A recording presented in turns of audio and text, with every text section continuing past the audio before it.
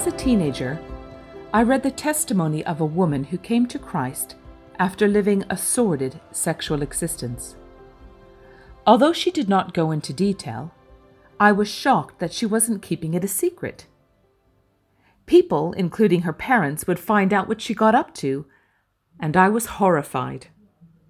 What I had yet to comprehend at that point in my life was the reality of Romans chapter 8, verses 1 and 2. Therefore, there is now no condemnation for those who are in Christ Jesus, because through Christ Jesus, the law of the Spirit of life set me free from the law of sin and death. These are some of the most liberating words in the Bible. They are transformative and life-changing. However, there remains a need for us, as Christians, to translate this vertical understanding of God's gift of forgiveness to me into a horizontal application of being able to offer my gift of forgiveness to others. Do you remember what it feels like to experience God's gift of forgiveness either at the point of salvation or after repenting of personal sin? Freedom. The enemy, Satan, cannot hold anything over us anymore. The picture presented to us in Revelation chapter 12, verse 10, of the accuser of the saints standing before God and accusing them day and night comes to mind. Accuse away, we cry.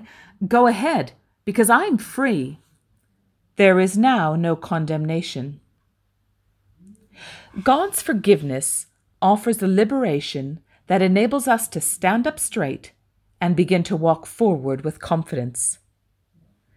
The irony is that the newfound liberation and confidence comes not through self-belief, and certainly not through self-forgiveness. Our source of freedom has a name and sits beyond the reach of corruption and external influences. His name is Jesus.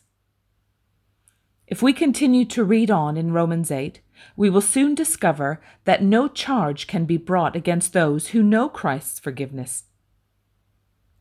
Christ intercedes for us, verse 34, and nothing will be able to separate us from the love of God that is in Christ Jesus our Lord, verse 39. Knowing that I am forgiven is one thing. Being able to forgive is another. There may be times in our life when we feel angry at God, but one thing we will never need to do is to forgive Him. Regardless of how we feel about God at times, He has never let us down, nor will He ever do anything wrong. But people will. People we don't know, and people we have loved, trusted, and looked up to. They'll let us down, or even cause unmeasurable pain. So where does that leave us? In the first instance, probably longing and crying out for justice.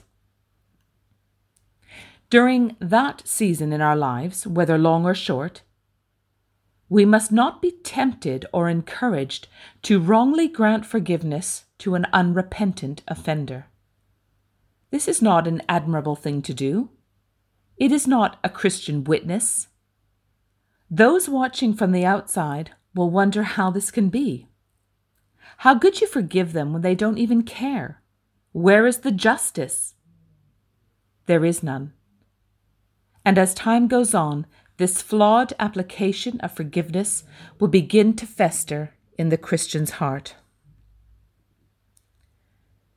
Imagine a more powerful image instead, where the wounded person holds out a gift-wrapped present called forgiveness. It is precious and costly.